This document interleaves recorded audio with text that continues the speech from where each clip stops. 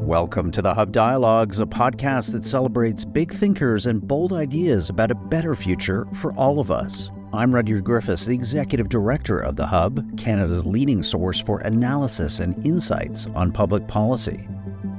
Our goal at the Hub is to escape the opinion bubbles of conventional conversation and prod our popular discourse back to the issues and ideas that can shape our collective future. On the Hub Dialogues, you'll hear Sean Speer, our editor-at-large, in conversation with some of the world's sharpest minds and brightest thinkers about the issues and ideas that they're passionate about and that they think we should spend more time focusing on. The Hub's podcasts are generously supported by the Ira Gluskin and Maxine Granovsky Gluskin Charitable Foundation and the Linda Frum and Howard Sokolowski Charitable Foundation. Enjoy this Hub Dialogue. Welcome to Hub Dialogues. I'm your host, Sean Speer, editor-at-large at the Hub. I'm honored to be joined today by Patrick Ruffini, the founder of Echelon Insights and a leading Republican pollster and political strategist. He's also the author of the new book, Party of the People, Inside the Multiracial Populist Coalition Remaking the GOP. I'm grateful to speak with him about the factors that have led to the realignment in American politics, what it means for Republican ideas and policies, and what the electoral consequences may be. Patrick, thanks for joining us at Hub Dialogues, and congratulations on the book. Thanks so much, Sean. There's long been a heuristic of American politics that also broadly applies to other Anglo-American countries, which is the Democrats are the party of the working class and the Republicans are the party of the country club. Let me start with a two-part question. First, was that understanding of American politics ever quite accurate? And secondly, when did it start to really change? Yeah, I think that it was accurate enough 20 years ago that you had the book by Thomas Frank, What's the Matter with Kansas, that talks about, and what he describes is things starting to shift, where you see just enough people in the working class, in particular in the rural working class in a state like Kansas, start voting Republican. And as a result, his left-leaning readers are kind of wondering about this question, why? How could this be when it's the Democrats, he writes, that are the party of the poor, of the downtrodden? This is understanding. We think is basic. It's part of the ABCs of adulthood. It's right on the first page of his book. So we start to see right then and there that understanding starts to break down. In that moment, that was about 2000, post 2004, George W. Bush wins a popular majority, on the backs of, this really, you're starting to see this urban-rural polarization.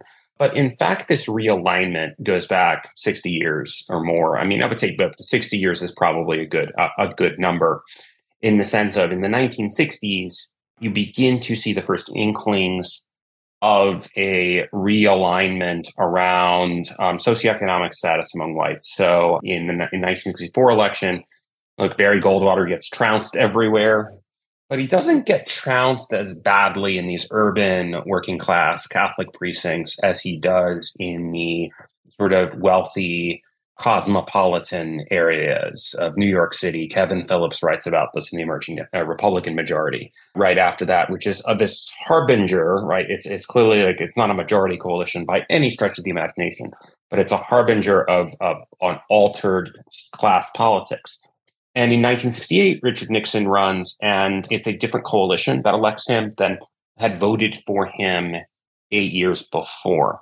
And fast forward 4 years to 1972, and all of a sudden you're seeing, the Republican candidate for president win upwards of 70% in a landslide, in a reverse of 1964, but in a landslide win upwards of 70% of working and middle class white voters. So it really, that's the point when the two, low socioeconomic and high socioeconomic status whites began to converge. And things stayed pretty constant. And then in 2000, things start to move again, right? Where George W. Bush actually exceeds margins among, let's say, by this point, we're talking about non-college educated whites versus college educated whites. He starts to do better among non-college whites than he does among college whites. And Donald Trump blows this wide open in 2016. But this is a continuation of a long process. And I don't think it's been exactly that way, maybe since the New Deal, right? But there has been an erosion, particularly starting around, I would say in the 1960s, in the reaction to Vietnam, the counterculture, and Richard Nixon's silent majority, looking to, intentionally go after this voting bloc. We'll come later, Patrick, to how Republicans have influenced these changing coalitional dynamics. But I interpret your analysis to say that the political realignment may be less of conservatives pulling working class voters to their side and more about progressives pushing them away. What happened? What's contributed to the growing divorce of the working class from left-wing politics? I mean, just going back to the historical moment, there was a moment historically, right, that is very apt. When we talk about a previous wave of realignment. So in 1968, 1972, you had 1970 in particular, you start to see these clashes, these protests between the hard hat workers in New York City and the anti-war protesters. And you see the cops and, the hard hat workers from the World Trade Center are beating up the anti-war protesters, and the cops are doing nothing essentially about it. And this triggers this massive reaction inside the Nixon White House. That's like, well, this is like, something's going on here. The old New Deal Union coalition is falling apart, and what can be done to move them? With a conscious sort of acceptance of the fact among Pat Buchanan and people in the White House in particular, that they haven't really done anything consciously in 1968. I mean, they did run ads on the crime, like, violent crime and things like that, but they hadn't really done anything consciously to affect this realignment. It was happening organically from the ground up, and what could they do to intentionally nurture this along?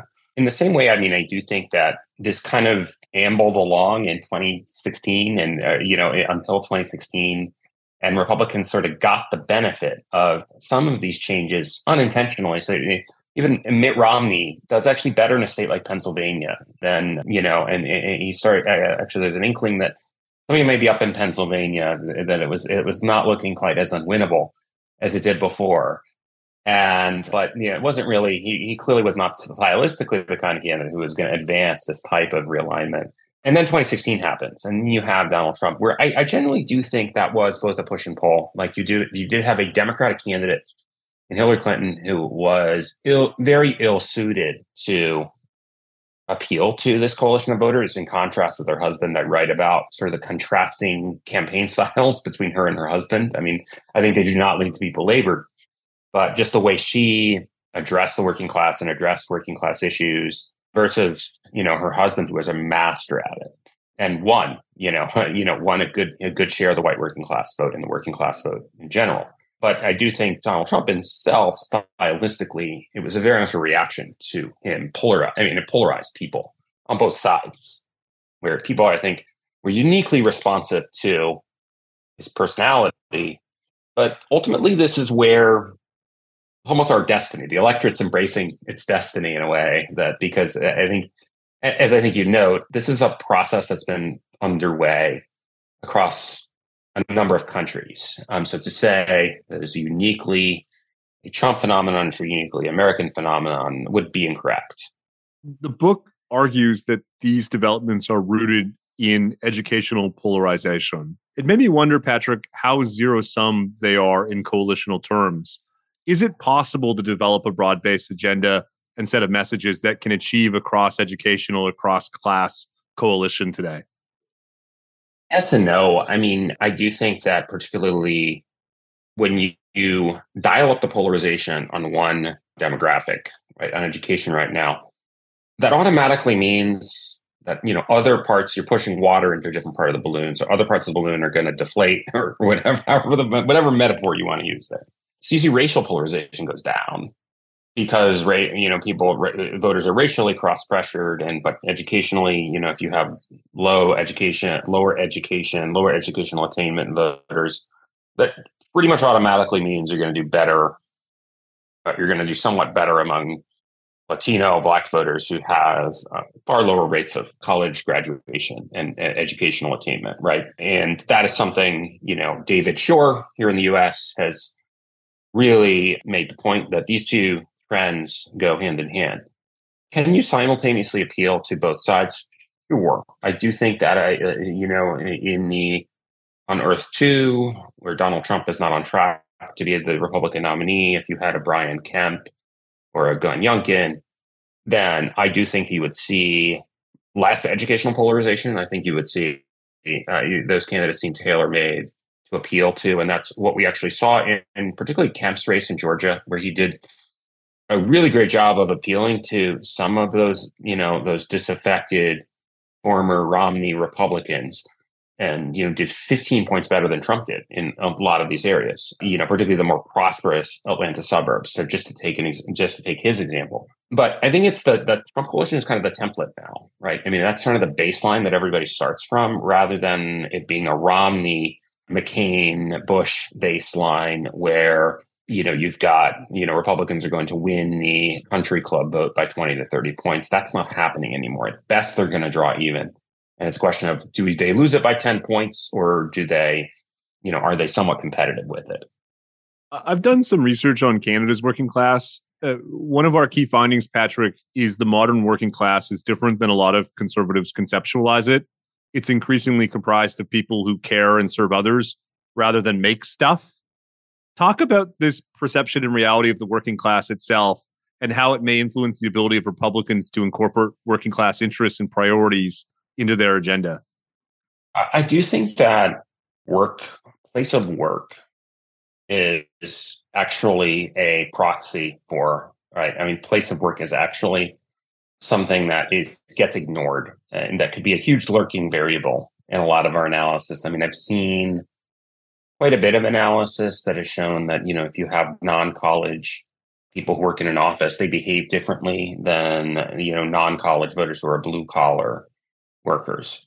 What, though, I think we've seen, though, as the economy in the US and throughout the West and throughout, really everywhere has shifted from manufacturing, pure blue collar labor to maybe pink collar work, that has still led to a realignment along class lines, right? So I don't know if it's as decisive. So you certainly have occupations that are in the public sector where unions are still strong. So that's why the union movement really hasn't flipped, because it is primarily a movement of the public sector, not the private sector. And the interests of public sector workers are dramatically different than those of private sector workers. But nonetheless, yes, we have seen that shift. It's something you need to be very cognizant of.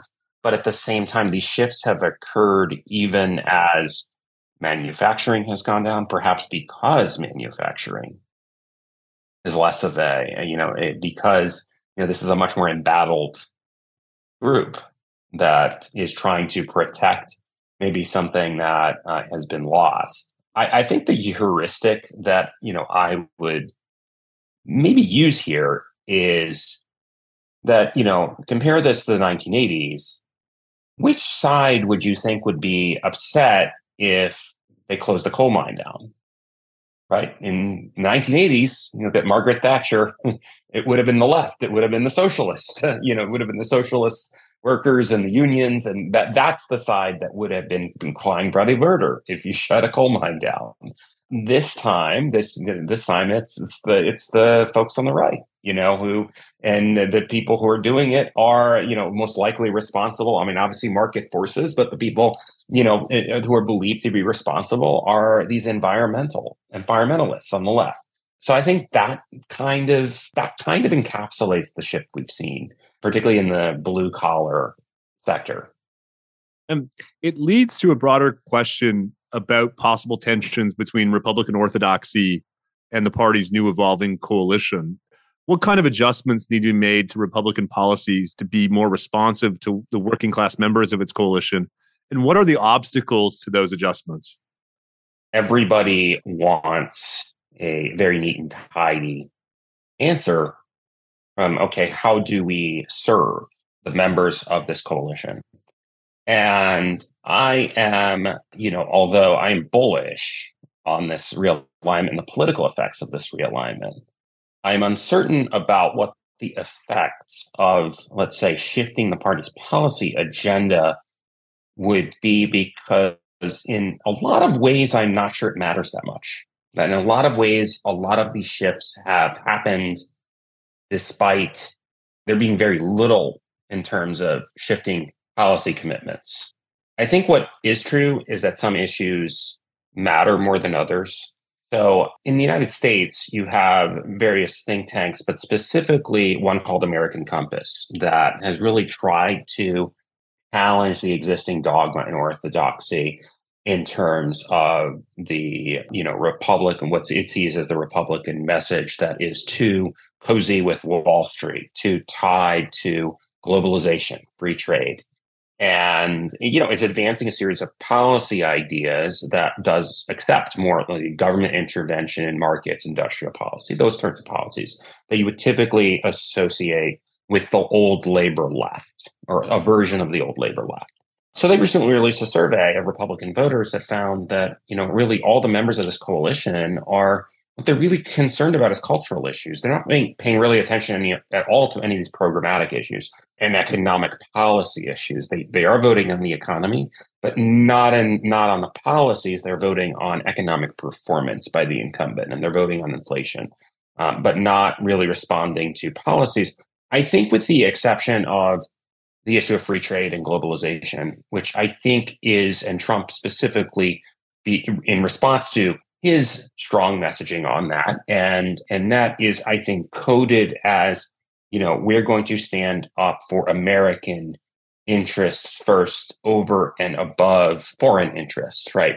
I think that's a very different sort of message than saying, oh yeah, we need to be more open to social welfare spending, which I believe a large portion of the Republican base, and particularly even the Republican base in Hispanic communities, is averse to, right? In the sense of people just don't want, and a lot of folks, and this is true in my polling specifically, do not want handouts. I mean, there's sort of this very stark and clear aversion to that, particularly among Hispanics. But I do think that, it's a little bit more complicated because I wish I could say, well, there's a clear answer programmatically to what Republicans should do, what policies they should adopt. But I think, a lot of this is happening largely without any kind of shift at all.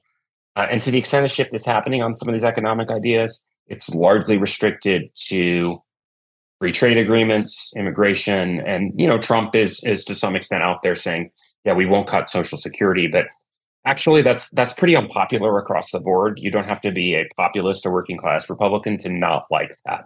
Like even the sort of free market Republicans don't like that.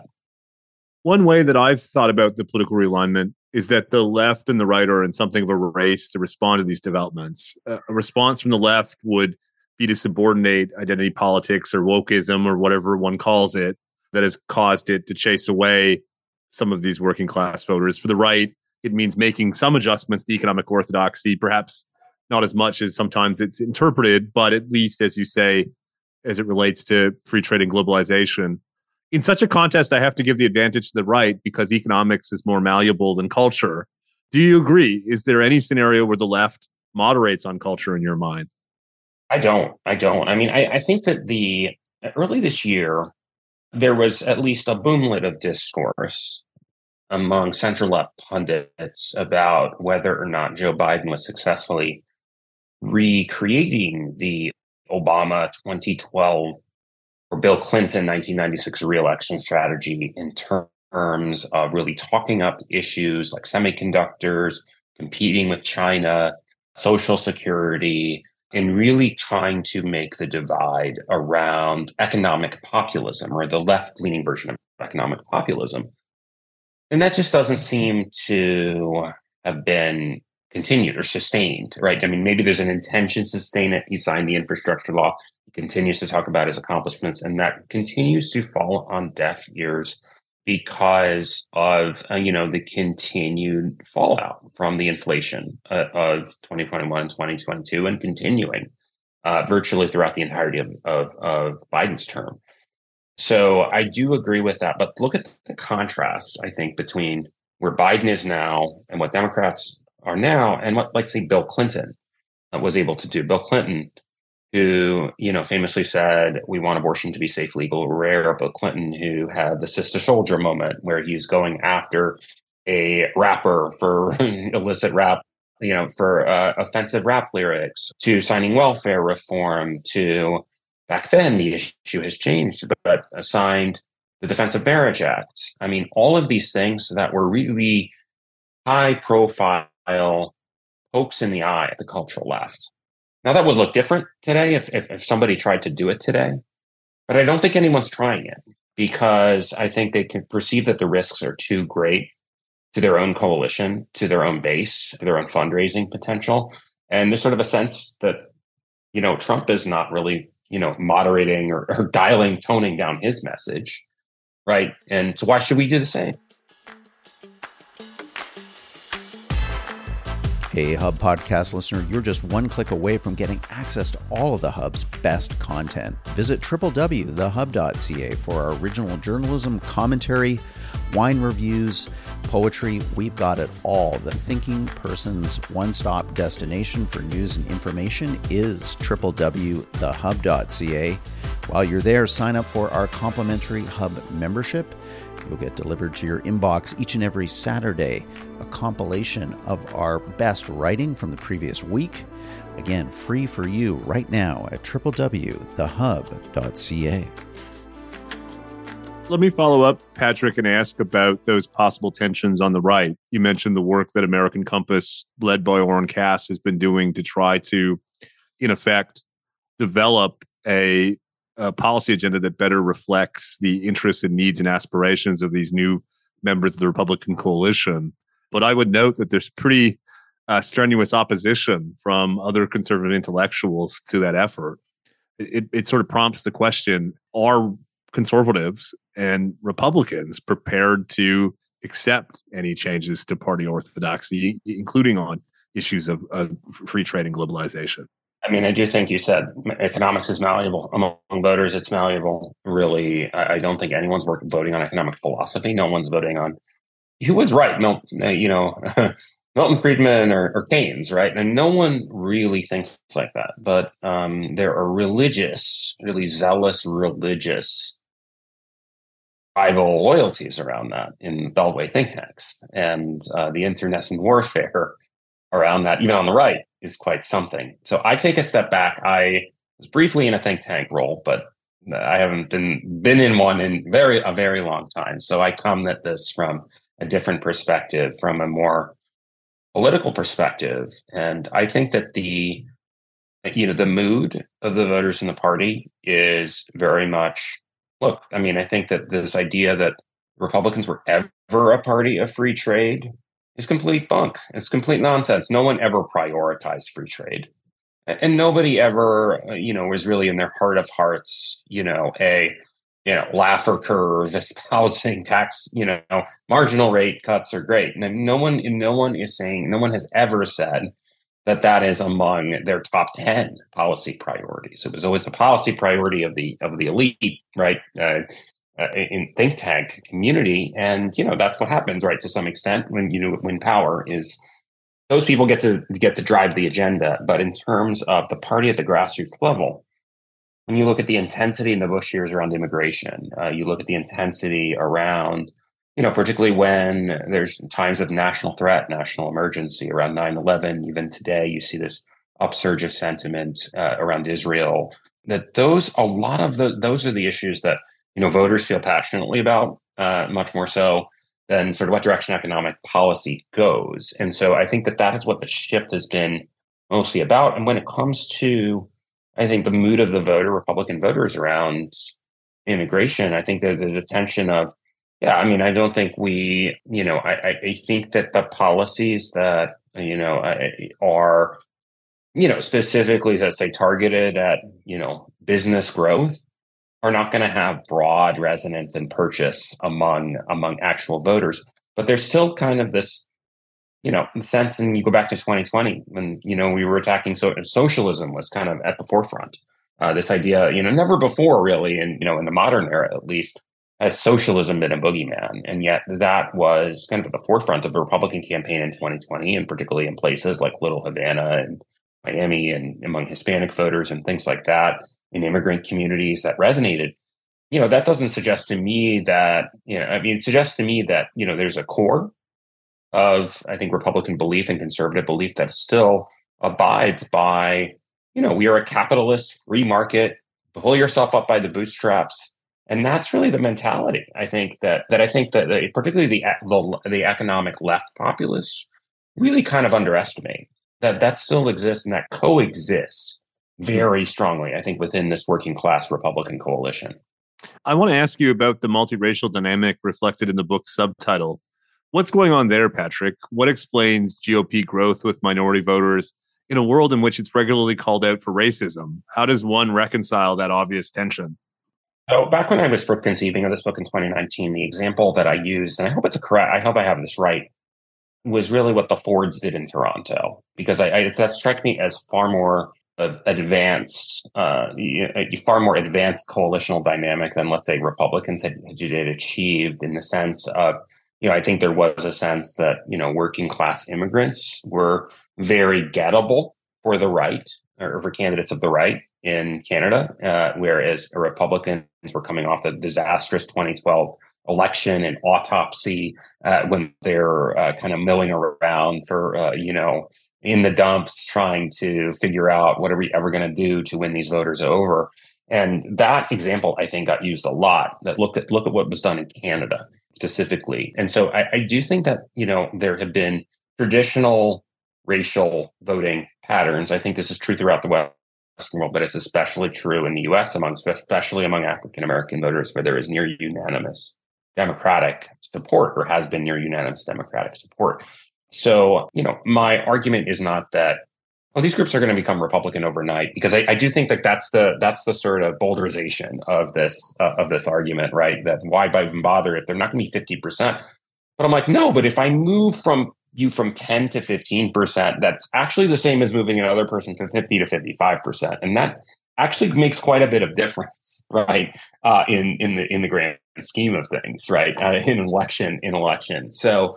I think that specifically what we have had in the United States is very racially polarized and divided politics, particularly in the latter half of the 20th century. And I think we've seen that diminish, and that reaches a peak in the Obama era. I think where you have this sort of positive upsurge of, rallying behind, the first African-American president. It was a very proud moment for people, but it was akin to John F. Kennedy in 1960 winning 78% of white Catholics, right? I mean, and that turned out to be not this sign of this emerging coalition, but it turned out to be the last gasp of the coalition, the last hurrah, let's say, where, okay, well, actually Catholics were on sort of a little bit of a downswing of their political power when that happened. And now white Catholics are a Republican leading group in the electorate. So I think much the same is happening here. There was justifiable pride in the Obama elections that hasn't been able to be duplicated for obvious reasons, and hasn't been able to be duplicated even if choosing Kamala Harris for VP, for example. I mean, and I doubt it will be duplicated again. Talk, Patrick, about the Republican Party's use of what you might describe as anti-wokeism to counterintuitively reach racial voters. I think, for instance, of the disproportionate place the idea of so-called Latinx played in the last election cycle. I think, again, this miscalculation by the left that this is the wokeism, or however you term it. I mean, it's obviously, a pretty, it can be oversimplified, but it is a strategy by the left to mobilize minority voter turnout in the absence of Obama. That you see a conscious increase in racial rhetoric by Hillary Clinton, and a backlash against Bernie Sanders for not using racial rhetoric, particularly in the wake of Black Lives Matter, Ferguson, Missouri. That, Sanders was really the one in the Democratic primary in 2020. Sanders was the candidate of the far left, and yet Clinton, the candidate of the moderate center, is the one who is more comfortable using this woke rhetoric around gender, race, and wins a lot of the African American vote based on, kind of the loyalty and the goodwill that she earned serving Obama. But as a result, I mean, what kind of happens in the general election, he wins, right, the primary, but in the general election, that message turns out to be just a complete loser from the standpoint of voters just don't really want to hear candidates talk that much about race. I mean, a lot of people would rather just avoid the issue. And I think that's true really across the racial divide, that no one, I think, would really say, what I really want you to hear you talk about is interlocking layers of oppression as opposed to what are you going to do to put food on my table? Like, nobody really says that. And I think Black voters don't really say that either. I think there's obviously a different perspective on racial issues. But I think in terms of, there's a chapter in my book where I actually go through some of the specific opinions of Black Democrats, Hispanic Democrats, and white college-educated Democrats. And white college-educated Democrats are more progressive on every single issue, including racial issues, than those. And that's really who's driving a lot of this. And that's really who's driving, them to go overboard, or, even to the extent you talked about, to what extent are progressives pushing voters away, even to the extent of the Palestine discourse right now, right? They can't shake that, right? I mean, that's still a major part of the coalition, because a lot of people in the coalition want to talk about it. And so they can't really step away from it, and they can't really sister soldier, those people, right? And that is, that's a tough dynamic, I think, to reconcile. That's a good segue, Patrick. One group that conservatives in the US and Canada have been bullish about in the past several months before the events of October 7th is Muslims. Issues around educational curriculum and parental rights seem to represent an entry point for Muslims into the conservative coalition. The reaction to Hamas's horrific attacks against Israel, however, have disrupted these efforts and opportunities. Talk about that. Can Muslims find a home on the right, or is there something ultimately incompatible there? It's a very tough question. But I think that actually, at least what's happening in the U.S. is polling recently out by the Arab American Institute showing Trump ahead by more than 2-1 against Biden. And obviously, there's a huge undecided, but there's a sense that they were already trending pretty right in those communities, particularly in Michigan. Particularly, like, you look at the gap between votes on the abortion referendum in Michigan and Muslim and Arab precincts in the Detroit area, and there's also been a big swing right, even in the middle of the 2022 midterms in that state, which did not go well for Republicans in 2022 and Michigan in particular. So I think there was a sense that things have been trending. And these events may trend them further, but purely in reaction to the administration, not in terms of anything substantively in the Republican Party.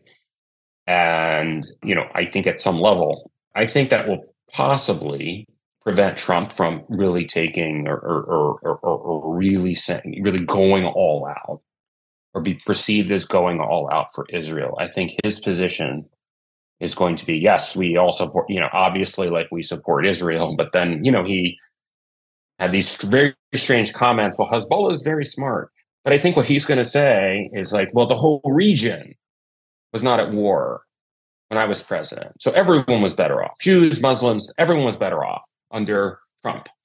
So I think that's how he's going to really message that issue. And so, yes, I do think that there's something about that. Republicans could very well gain votes specifically in Michigan because of these events. And there's something uncomfortable. There's something very uncomfortable about that. But it's not because of anything that they've done. Really, it's really a reaction to the perceived, well, the administration is supporting Israel, and therefore, we want to cast a vote against Biden as a result. I was just saying, in parentheses, Patrick, we're witnessing the inverted dynamic here in Canada, where the country's center-left government, whose caucus contains a number of Arab or Muslim Canadian members of parliament, have taken a more moderate position than the Conservative Party on the attacks on October 7th and their aftermath. And that's been perceived. In fact, it's been well reported that reflects, at least in part, an effort by the government to preserve support with Arab and Muslim communities, particularly in and around the city of Toronto. So we're seeing those issues play out in Canadian politics, but it sounds like perhaps a bit differently than you are there. Let me put a penultimate question to you. I'd be remiss if I didn't ask about Trump. Is Donald Trump a help or a hindrance on the path to this new multiracial working class Republican coalition? So I think he is a help to, let's say, if you're bullish on this coalition being kind of the future of the Republican Party, he's a help to that. He may be a hindrance, though, to the Republican Party's overall prospects in 2024. I think those are probably two different things. So I didn't write this book to make a prediction about 2024, although everything within it seems to, as I've written, seems to have continued to hold up in terms of Biden. Biden's numbers are particularly weak among non-white voters, even heading into 2024. But I think those are two different things. I do think that there is a sense, yes, Trump has alienated a lot of voters that he didn't need to alienate. I think in general, if you look forward 10 years, maybe, who knows if Donald Trump will still be around. I mean, I'm not optimistic that he won't be, right? But in the sense of, maybe continuing to run, because why wouldn't he? He seems to be doing pretty well, right? So why would he stop? But no, I would say that, I do think there is a real sense in which, yes, the Republican Party has underperformed in certain areas and college-educated white voters in the Atlanta suburbs. If you could fix that problem like Brian Kemp has, then Georgia comes back online. Arizona probably comes back online. There are a lot of problems Trump has created, and as he has gone on, I think his appeal has become less potent, and especially in the 2022 midterms. Now, that said, even a weakened Trump could win in 2024. Even I don't know about a convicted Trump, but even an indicted Trump could certainly win in 2024 against what is in the White House now. So I think it's always a choice in that sense. But I do. I'm more of the sense that he's now more of a hindrance to the overall electoral success of the Republican Party. I think he will continue to. This coalition would definitely remain intact, even if Trump were not the candidate. But it would definitely remain intact if he is. Yeah, that's a good lead into my final question. Do you think that this coalition has long-term durability? And if so, what should listeners be looking for as signs that it's effectively happened? Right. So I think that, it'll be very interesting to see. There have been, Nate Cohn at the New York Times has a number of great pieces on Biden's problems with non-white voters and low propensity, and particularly low turnout voters.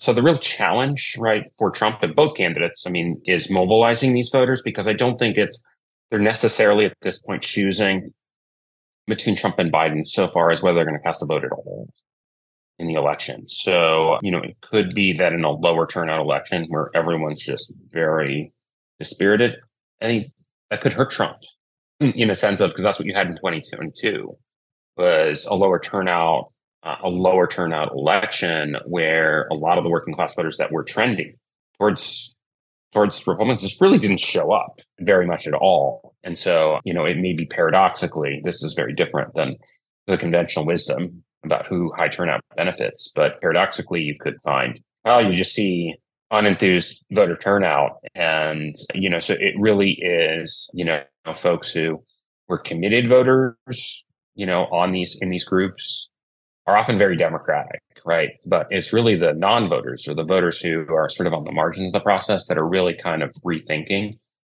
They don't really have any institutional commitment to the Democratic Party like previous generations did. So I do think that, though, I think looking at the, if you see, it's a smaller state in the electoral map, but if you do see a state like Nevada go Republican, right, that would be a sign. If you see Republicans make something of a breakthrough or potentially win Georgia, if they can continue to narrow like margins among African Americans, start a very big voting bloc.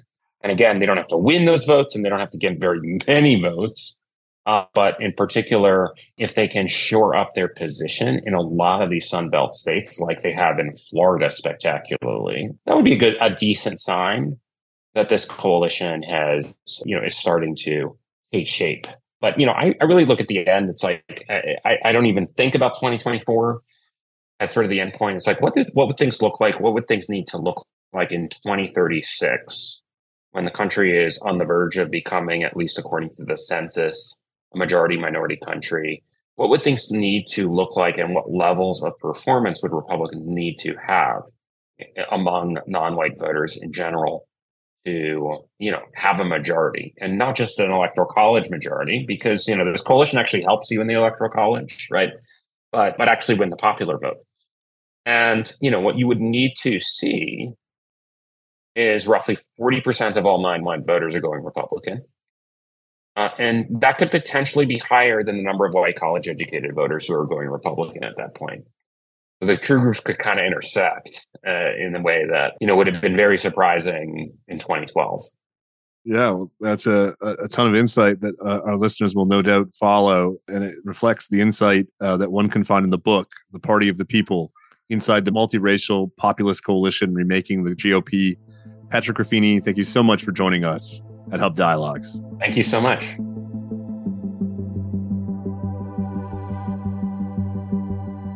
Thank you for listening to this episode of the Hub Dialogues, brought to you by The Hub, Canada's leading source for analysis and insights on public policy. We hope that you've enjoyed this episode. Please share your favorite Hub podcasts with friends and family, and subscribe wherever you get your audio online. We also appreciate your ratings and reviews. Go to our website, www.thehub.ca. I'm the Hub's Executive Director, Rudyard Griffiths. The host of today's program was Sean Speer, the Hub's Editor-at-Large. This episode was produced by Amal Attar Guzman. The Hub's audio producers are Alex Clutch and David Matta. The Hub podcasts are generously supported by the Ira Gluskin and Maxine Granovsky Gluskin Charitable Foundation and the Linda Frum and Howard Sokolowski Charitable Foundation. Thanks for listening.